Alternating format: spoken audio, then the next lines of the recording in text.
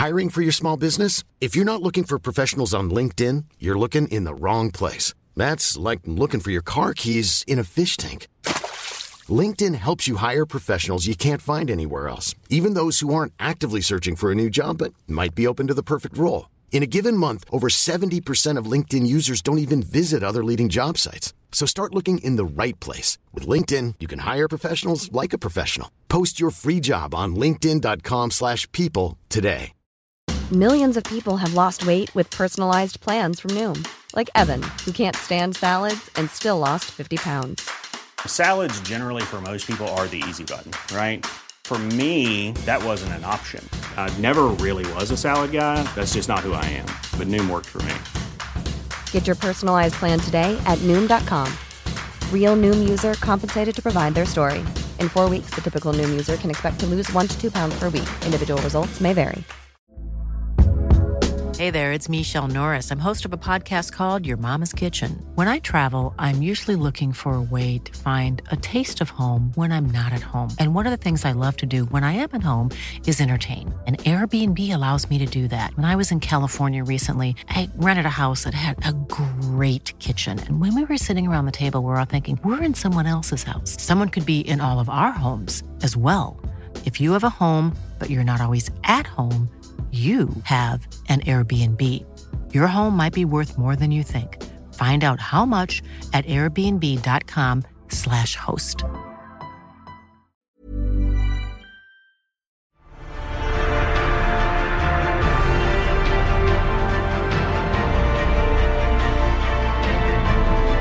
Hello, you're listening to a very special interview episode of Popcorn Podcast with Lee and Tim, where we sit down with the writer-director of Breaking, Abby Damaris Corbin.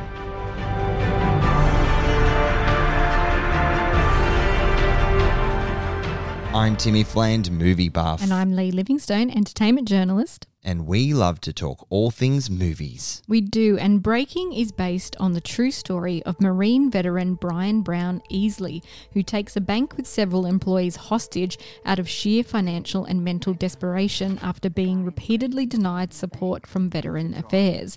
Over the course of the day, a tense confrontation with police and media plays out with devastating consequences. Breaking is directed by Abby Damaris Corbin from a screenplay by Abby Damaris Corbin and esteemed playwright Kwame Kwei Amar. Breaking stars John Boyega, Michael K. Williams in his final performance, Nicole Bahari, Salinas Leyva, Connie Britton, Olivia Washington and London Covington. Now, Abby Damaris Corbin makes her feature directorial debut with Breaking, a heartbreaking story that resonated deeply with the filmmaker due to her own father being a Navy veteran of the Vietnam War, who also struggled with government support upon returning home. Yeah, it's a sad tale that's all too common among returned soldiers and other vets, unfortunately, and this one sadly ended in tragedy. We invited Damaris Corbin onto Popcorn Podcast to hear more about the blood, sweat, and tears that went into Breaking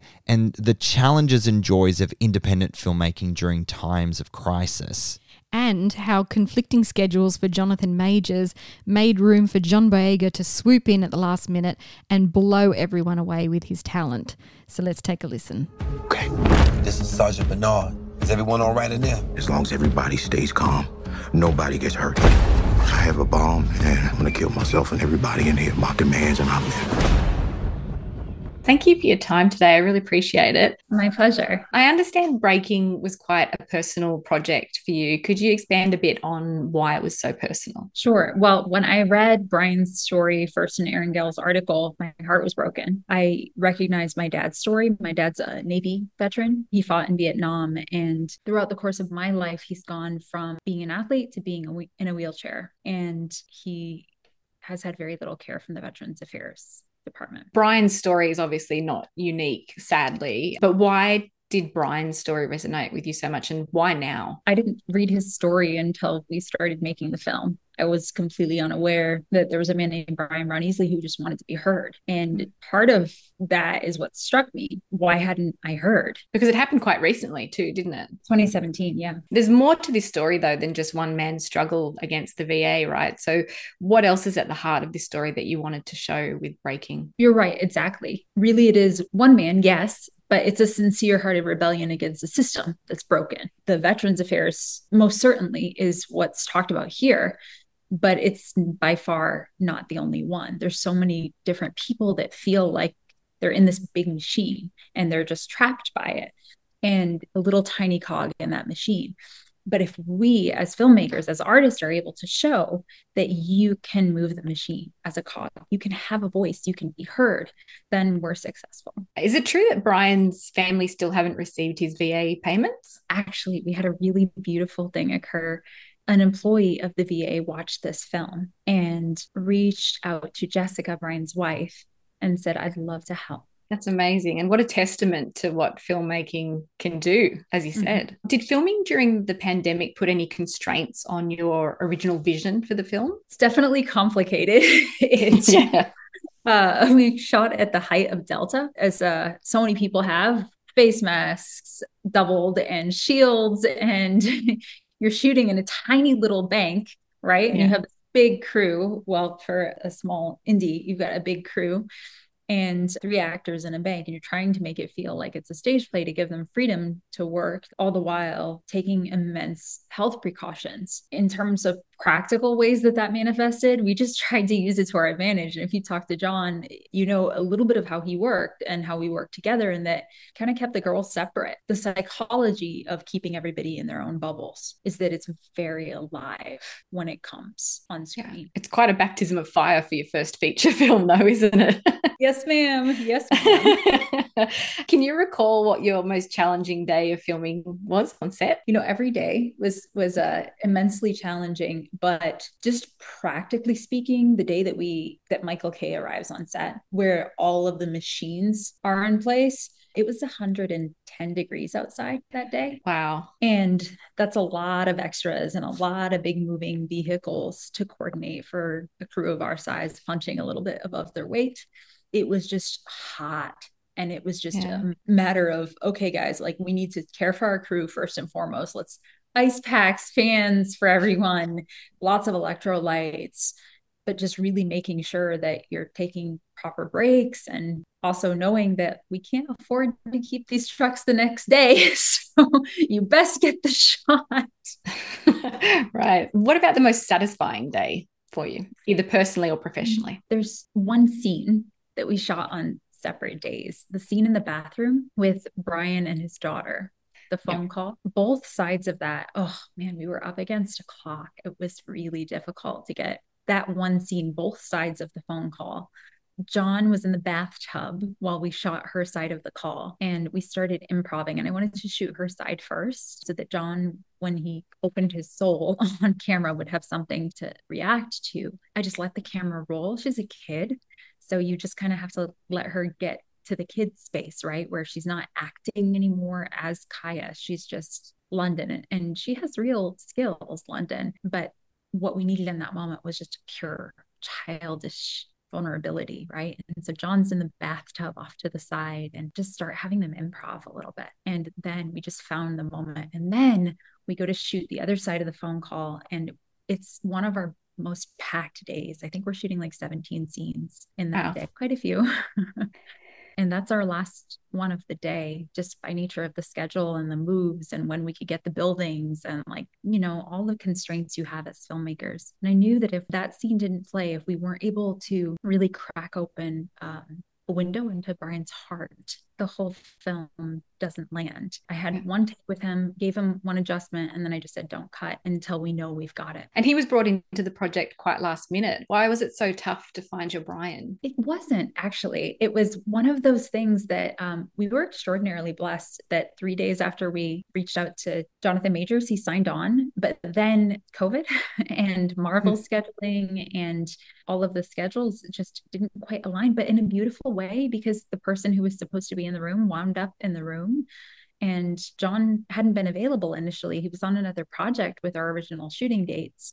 So it worked out really beautifully that John was able to jump in when our dates changed. What was it about John that made you know immediately he was the right man for the job? He has extraordinary skill, extraordinary empathy, and he works from a place of freedom. It takes a lot of skill to hit the ground running 2 weeks before shooting. Exactly. John mentioned that you and your DP, Doug Emmett, had a unique way of filming in that you'd let the cameras roll for extended periods, as you mentioned as well, beyond the scene. How did that change what you were getting from the actors in the scene? There was an element of exhaustion that took place in the reality that things would just kind of slow down in the space, all the while there was this intensity ratcheting up outside. So it allowed the actors to really play in that moment where Salinas and Nikki are playing off of John. They're looking to find out what is going to happen next. They don't know. And John's such an interesting actor, and he's so alive in the way that he prepares that he can just keep going. So it allows the moments of surprise that really take acting from true to great to occur naturally. What appeals to you about directing? What drew you into this business? I love that I get to bring an extraordinarily talented group of people together in the service of one mission, and I get to bring out the best out of each one of them. I'm also kind of mediocre at each one of those, but I can become extraordinary by working with artists who are. I think you're being humble there. The end product that you've delivered is absolutely phenomenal. But what's next for you after Breaking? What kind of story would you like to work on next? I'm writing and I'm in the process of defining that. So I'll let you know as soon as it percolates. Sure. Let me know. Give me a call. I will. Thank you so much for your time today, Abby. It was a pleasure talking with you. Thank you, Lee. Really nice to meet you. I've had some problems with veteran affairs myself. How about you release one of those ladies? No. I need everybody to see what's happening here. I need the fire trucks. I need the news cameras. You have my undivided attention. This is such a powerful movie, and it's so inspiring to hear how this film spurred a veteran affairs employee to then reach out to Brian's family and reopen his case. Oh, that's absolutely amazing. And that's just part of the power of storytelling through film and how it can open our minds and our hearts. It's what we love about going to the movies, isn't it? That's right. It's a good feeling. So you can watch our interview with Breaking star John Boyega over on our YouTube channel or listen to it on all good podcast platforms. And Breaking is available to rent and own from March 27. We hope you enjoyed this very special interview episode of Popcorn Podcast with Lee and Tim. And as always, thank you so much for listening, friends. We'll catch you next time. If you enjoy our episodes, head over to Apple Podcasts and subscribe. While you're there, we would love you to rate us and leave a review. You can also find us on Spotify, Google Podcasts, iHeartRadio, Amazon Alexa, and where all good podcasts are found.